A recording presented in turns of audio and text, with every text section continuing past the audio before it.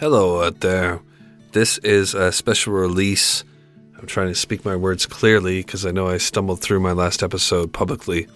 For the public audience, this episode has been released on Patreon. For those on Apple Plus, you haven't heard this before, but I thought that I should release something fairly quickly after I put out my Dark Topic Cold, where I stumbled my way through and slurred and was clearly drunk. And there's really no other way to put it. I was drunk through that. I was sick. I was under pressure, but I mean, there's really no excuse. So I feel like I should follow up on that. I'll tell you, I struggle with it. I do. And in February, my girl leaving work, training new people, I was under pressure to try to get a lot of stuff out when it came to Patreon, Apple Plus, and I'm making excuses outright. I'm not even going to apologize for it. I am. But near the end of the month, I had to put that out. And the time frame in which I had to put it out fell right when I was not in the best place. So I feel a little ashamed about the way that I presented that case, because that case actually, I worked hard on that. And anyways, I'll put this out now, and hope to leave you with a better taste in your mouth if you caught on to how fucked up I was recording that episode of Dark Topic Cold. Eyes cocked, doors locked, stay paranoid. I'll be back with tons for you coming soon. There's light at the end of the tunnel for me here, and things are great. And I appreciate your patience with me and hanging in for as long as you have to this point. This is a fucking brutal case to follow up with. So, you're welcome. Unbelievable. Thank you. Can we talk something else? Can we talk about something else?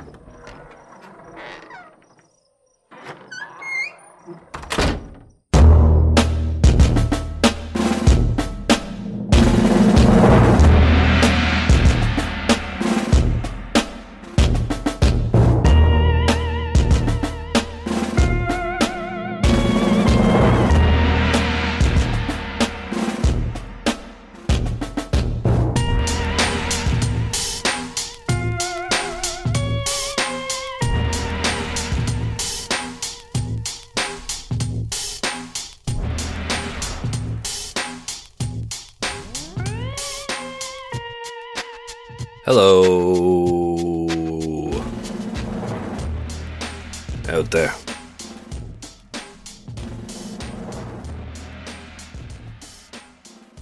True crime stories involving children are not my favorite. I don't know what it is about them, but I hear a lot of people say things like, sorry, can't do crimes involving kids. And though I can, it certainly isn't comfortable writing about them. Crimes involving children. For some odd reason. And I'm being facetious, I'm just having a bit of fun here with the topic of child abuse, child abduction, child murder, but if we could, I'd like to get serious for a moment on the subject. There really is nothing like it. Child murder, no. Having kids, there's nothing like having kids. We have a 3-year-old, well, I'm almost 4 is what he'd tell you, and a 10-year-old, who wouldn't tell you shit because suddenly he's like a little teenager, and truly, there isn't anything in the world as important, as rewarding, as touching as being a parent is to me. I'd do anything for my kids, and I'm not alone on that, I know. But I just want to make it clear that I would jump into a volcano without hesitation if it meant it would guarantee they'd both live full, happy, healthy lives. Of course, knowing their father had sacrificed himself like a goat would probably achieve the opposite. I would eat the entire contents of a hospital's emergency room garbage bag if it meant my kids would never be brought to an emergency room. How about that? So when I come across a story like that of the Watts family, the Benoits, the Tinnings, the Turpins, Susan Smith, Andrea Yates, the lists, it goes on. And that's an inside joke if you know who the lists are. I have trouble accepting it. I have trouble accepting that it goes on at all, but it does. Parents kill their kids. and it happens so often that many of the stories get overlooked. It's estimated in the U.S. that 500 children are killed by their own parents each year. And no, this isn't just shaken babies, though I'd have to say that if that's what you were thinking, because initially I was too, you might want to give your own head a shake. Welcome to Dark Topic. I'm your host, Jack Luna. This is a true crime happening. The kids are downstairs.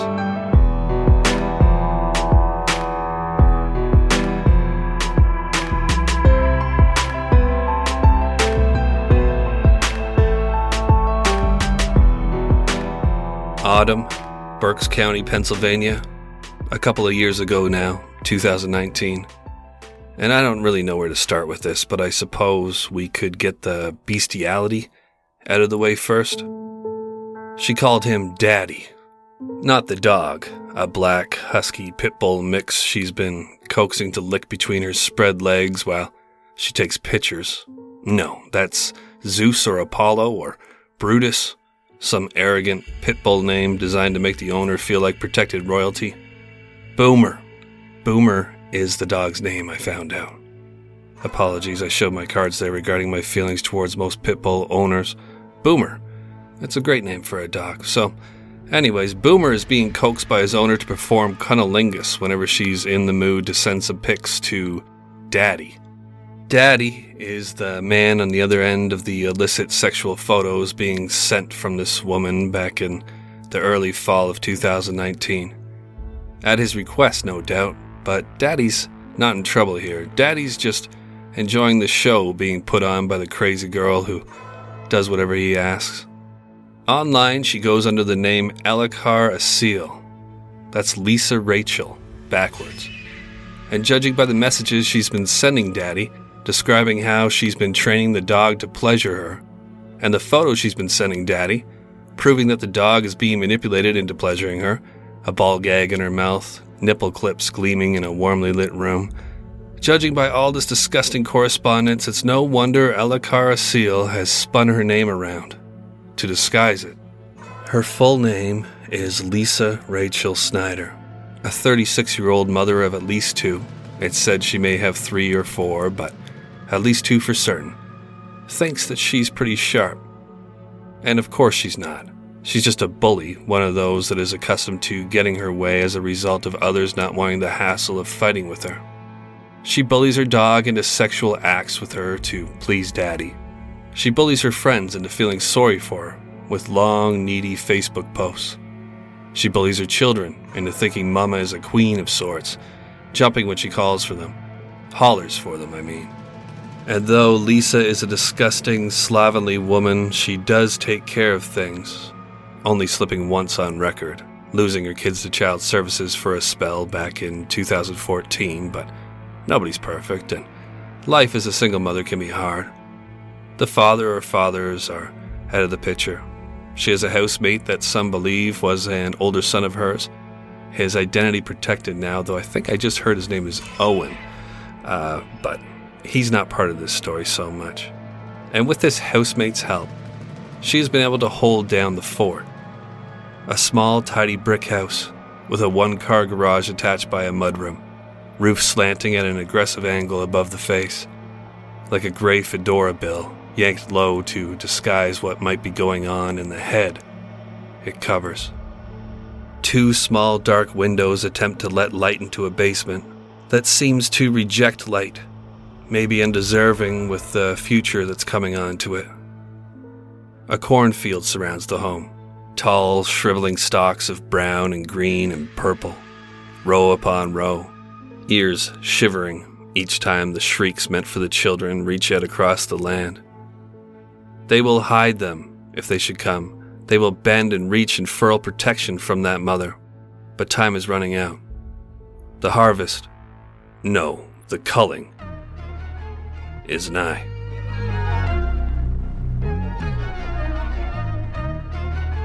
She doesn't want to be a mother anymore. Lisa's miserable. Daddy doesn't want to hear it. The relationship is supposed to be sexual, but Lisa bores him with her problems anyways, baiting Daddy with the promise of more photos, hinting that perhaps he will be able to come over if the useless grandparents would ever take the kids for a night. She's stuck. She can't stand her situation anymore. Connor's been acting strangely. But anyways, on a positive note, the dog just came up and started in on me, Daddy. I'm just laying here in my panties and he's doing it all by himself. Oh, just bit my labia. Bad dog. Good dog. Hate to break the fourth wall here, but I'm not making this shit up. This is all from text messages between Daddy and Lisa. No word on how the dog felt about all this, but to maybe make the animal lovers feel a little better here, Lisa wasn't just taking, she was giving too. But I'll spare you the details and all that. For our purposes, all that needs to be known is that Lisa Schneider was an unhappy mother. She suffered from depression and low self-esteem, and she combated this by sending some guy named Daddy pics of her engaged in sex acts with her pit bull. But about her son Connor, the 8-year-old was being portrayed as a troubled little boy by his mother to anyone who she could force to listen to it. Connor is a big boy, truly, weighing around 150 pounds at age 8. Lisa, who is quite overweight herself, shares on Facebook with friends that she believes Connor is being bullied at school because of his weight and some physical disabilities. Since grade 3 began last month, he had stopped eating as much and was losing weight. Weight he could afford to lose, sure, but the boy had been getting angry lately as well, which was out of character for the usually cheerful boy.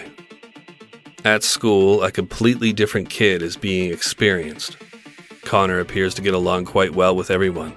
He's happy and confident in class, often flossing for laughs in this year of 2019 when the dance is made popular by the game Fortnite. He enjoys reading his dog boy books and can often be heard giggling to himself during reading time. His mother has not contacted the school of her concerns, though the school has contacted Lisa to arrange for an occupational therapist to help Connor with some dexterity issues in his hands.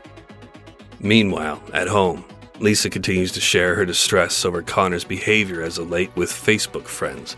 She claims that Connor had even spoken about killing himself shortly after school began last month. She's not too worried though, as Connor said he was scared to do it alone. Still, Lisa was beginning to feel like she didn't know her little boy anymore. And though she's the only one sensing something is about to come to a head here with her troubled little boy, everyone she speaks to supports her. After all, she's a mother, and mother knows best. Rosetta Stone, everybody. You know, for a long time, I've been wanting to go to Japan, but the thing holding me back is that I'm intimidated by the language. And that's why I've been going pretty hard at the Rosetta Stone service. I want to be able to take my girl to Japan, a place that she's always wanted to go, and suddenly just start speaking fluent Japanese at the restaurant. That's my goal. Rosetta Stone is the most trusted language learning program available on desktop or as an app, and it truly immerses you in the language you want to learn. It's been a trusted expert for 30 years with millions of users, 25 languages offered. It's fast language acquisition. Rosetta Stone immerses you in a bunch of ways. There's an intuitive process where you pick up the language naturally, first with words, then phrases, then sentences. They have the speech recognition feature. Built-in true accent gives you feedback on your pronunciation. It's like having a personal trainer for your accent. It's convenient, and it's an amazing value, especially with this offer here. Don't put off learning that language. There's no better time than right now to get started. For a very limited time, Dark Topic listeners can get Rosetta Stone's lifetime membership for 50% off. Visit rosettastone.com/today. That's 50% off unlimited access to 25 language courses for the rest of your life. Redeem your 50% off at rosettastone.com/today today. All right, everybody, Badlands food. I've been thinking about getting a dog. With my little family, we're about to introduce a dog, I believe, at some point here, and I have an interest in how we're going to be treating said dog. And it occurs to me, that many dogs suffer from health issues. And with Badlands Food, actress Katherine Heigl, who's helped save over 16,000 dogs through her foundation, says she's seeing more issues with dogs' joints, odors, and health than ever before. And after doing a ton of research, she feels there's one place we can look to improve any dog's health. She's looking at their food. What she discovered is that the way many dog foods are made can actually create toxins that could be wrecking our dog's health, and this is true even for many premium brands. Fortunately, she found that by just adding a few special superfoods to her dog's food, she saw huge transformations in their health. She's made a 20-minute video explaining step by step how anyone can do the same thing to see incredible changes in their dog's health. It caught my attention, and as I'm about to get a dog, I think that I'm going to use this service, so I thought I'd share it with the audience as well. I know many of you have dogs. If you want to keep your dog healthy and happy, go to badlandsfood.com/darktopic and watch Catherine's video right now. Again, that's badlandsfood.com/darktopic to check it out. badlandsfood.com. All right, everybody, Zippix toothpicks. This is something that I use all the time. So this episode is brought to you by Zippix nicotine toothpicks. Zippix brings you a totally satisfying, convenient, and great-tasting way to curb your nicotine cravings. Now you can get your nicotine fix anytime, anywhere without having to rely on smoking or vaping. Zippix toothpicks give you an easier, better, and more discreet way to get your fix. They're available in 6 great long-lasting flavors, and they have options in 2 milligrams and 3 milligrams of nicotine. Zippix are perfect for flights, sporting events, restaurants, podcasting, literally anywhere that you smoke or vape, where that's banned. They're also one of the most cost-effective nicotine products on the market. Zippix also offers caffeine and B12 infused toothpicks if you're not a nicotine user, or if you're trying to get away from your nicotine habit. Zippix have already helped tens of thousands of customers, including myself, to get their nicotine fix without needing to inhale smoke or vape oils. Make your lungs happy and try Zippix nicotine-infused toothpicks. So ditch the cigarettes, ditch the vape, and get some nicotine-infused toothpicks at zippixtoothpicks.com today. Get 10% off your first order by using the code DARKTOPIC at checkout. Your lungs will be glad you did. Must be 21 years of age or older to order. Warning, nicotine is an addictive chemical. Zip more, smoke less with Zippix nicotine toothpicks. September 23rd, 2019. A school bus drops 8-year-old Connor Schneider off in front of his leering brick home, and the chubby little boy runs happily up the driveway to be swallowed by it. Inside, he is greeted by his little sister, 4-year-old Brinley, home early as she is just in junior kindergarten. Connor maybe clumsily hands her a toy or a treat from class, something he would on occasion do, passing up a prize for himself if he saw something in the treat basket that Brinley might enjoy. Mom is in here somewhere, maybe doing it doggy style for Daddy, and the little boy puts his stuff away before settling in on the couch with an iPad. What happens next is all from Mother Lisa Schneider's account. Connor asks if he can make a fort in the basement.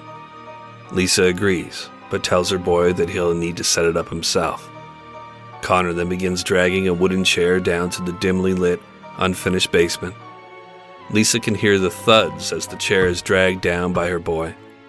She's a little concerned for his safety, but knows he can do it. This is an exercise in confidence building for her troubled little man, and she's proud when he comes back up, grabs a quick drink, then sets to hauling the second chair downstairs. Next, Connor requests to bring down a long vinyl-coated wire dog tie-out that Lisa had just picked up this morning for Boomer. She likely wants Boomer to be able to roam the backyard and smoke cigarettes after having sex with Lisa. The request seems like an odd one to many, but not to me. A 25-foot piece of strong cordage with clasps on both ends seems like a useful piece of equipment for building a fort.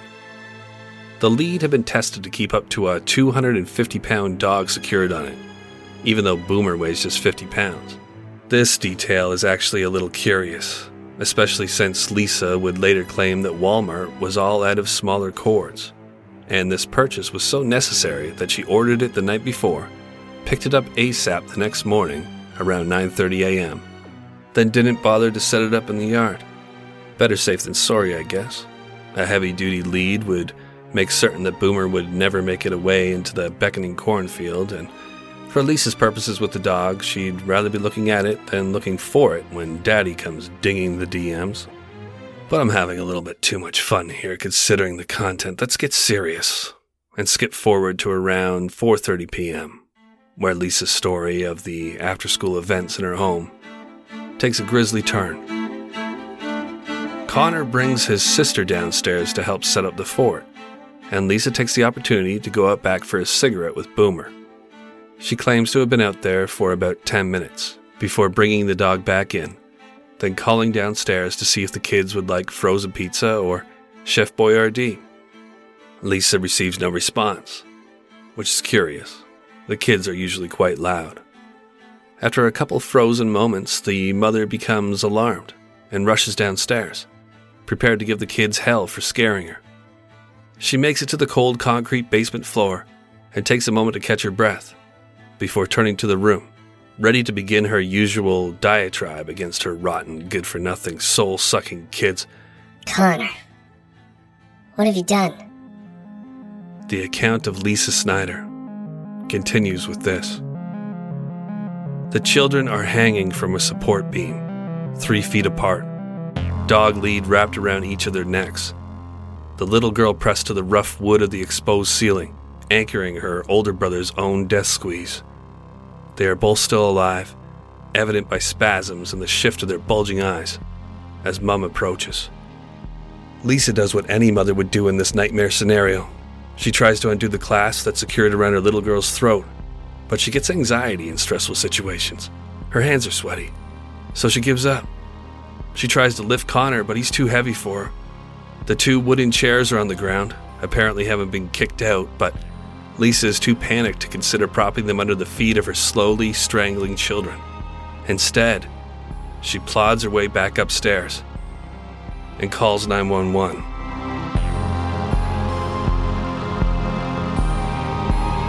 The call comes in at 4:30 p.m. Help arrives a little over 10 minutes later. The paramedics are baffled by the initial scene. Normally, in a life-or-death emergency, they'd expect to be met with panic. But when they arrive, the house appears calm, and they wonder for a moment if they've gotten the wrong address. A fresh fall breeze blows through the surrounding cornfield, stalks seeming to whisper some secret that the house won't yet tell. The medics approach the front door, and the mouth opens. Lisa Snyder's sticking her head out, like a fat tongue. She's on her cell phone, speaking to a friend in rapid but not panicked speech. She barely acknowledges the responders, who ask to enter, then ask where the emergency's at. Lisa points them to the basement steps, still preoccupied with her phone call. She does not lead them down to the kids. She does not once return to the basement, even as the medics begin shouting out at each other when they see the horror. Even as they release the children from their nooses and begin CPR, yelling out that they're still alive, they're able to bring Connor and Brindley back to the land of the breathing, though each are lost in the land of the dead. It's too late.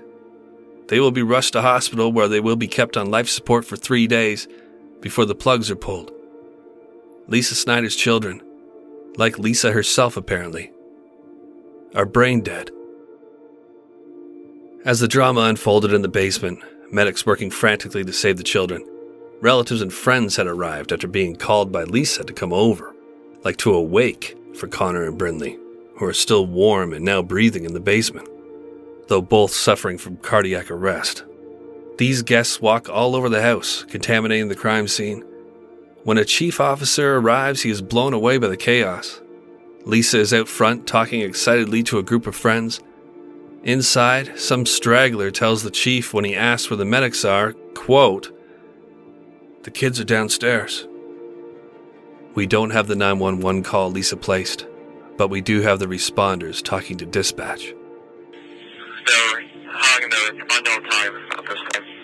First, can you repeat that? So when both children are hanging in the basement. Burke's Captain 44-1. Captain 44, any indication from the caller if the scene is safe or how these children ended up there? She mentioned that the 8-year-old has been bullied and has made threats of doing this, but didn't want to go alone. It sounds like he may be the aggressor of the situation. At this time, it should just be the mother of the 2 children on scene. It didn't take long for investigators to see through Lisa Snyder. She tries to place the blame on her 8-year-old, Connor. But the way both children have been strung up in the basement, Connor could never have managed it with the lack of dexterity in his hands. But beyond this, there were some pretty suspicious searches found on Lisa's cell phones, leading up to the day of this tragedy. September 17th, search. Carbon monoxide in car. How long to die? September 20th, search. Almost got away with it. Best episodes. September 22nd, search. Hanging yourself. Short drop, simple suspension. Website, lost all hope. September 23rd, search. Does a hybrid car produce carbon monoxide? Lisa Snyder has been charged with first and third degree murder, tampering with evidence, endangering the welfare of children, and sexual intercourse with a dog. A judge recently decided that the dog aspect to her murder trial will be handled separately so as not to sway the jury. I assume that the third-degree murder charge is for little Brindley's death, like she died by happenstance of having been attached to her big brother who was intentionally killed. Lisa has been fighting to have her internet search history kept from jurors. That's what I just read to you. Those searches led right up to the day where this incident happened. She says that some of it can be damaging to her character, and I'd say she's right about that. Searching how to hang someone, then buying a 250-pound test dog leash that ends up hanging your kids the next day is pretty damaging. The whole thing is damaging. It's gross. It's infuriating. It hurts. Prosecutors are said to be looking to have Lisa Snyder executed, should she be found guilty of killing her kids. I'm left thinking of a message Lisa sent to a friend on Facebook Messenger 2 days into her children having been on life support. Quote, "Miracles happen every day, but I'm not going to get my hopes up." I'm not going to get my hopes up either, Lisa, that you get what you deserve here. It's taken a little too long for my taste. 37-year-old Lisa Snyder denies having murdered her children. She will stand for trial soon. No date has been set as of this recording. And she is still adamant that her 8-year-old did this, that he was suicidal and couldn't bear dying alone, so took his little sister with him. This is a lie. And of all of the horrible things just covered, this lie, the fact that Lisa continues to tell it, is reason enough, in my opinion, for her to die. She has no remorse. That much is clear from the likely fact that she bullied her kids into the basement, then up onto these wooden chairs, wrapped the cord around their necks before kicking the chairs out from their feet and walking away, trundling back up to take Boomer for a cigarette, relieved that now maybe Daddy would come over, as the kids are downstairs.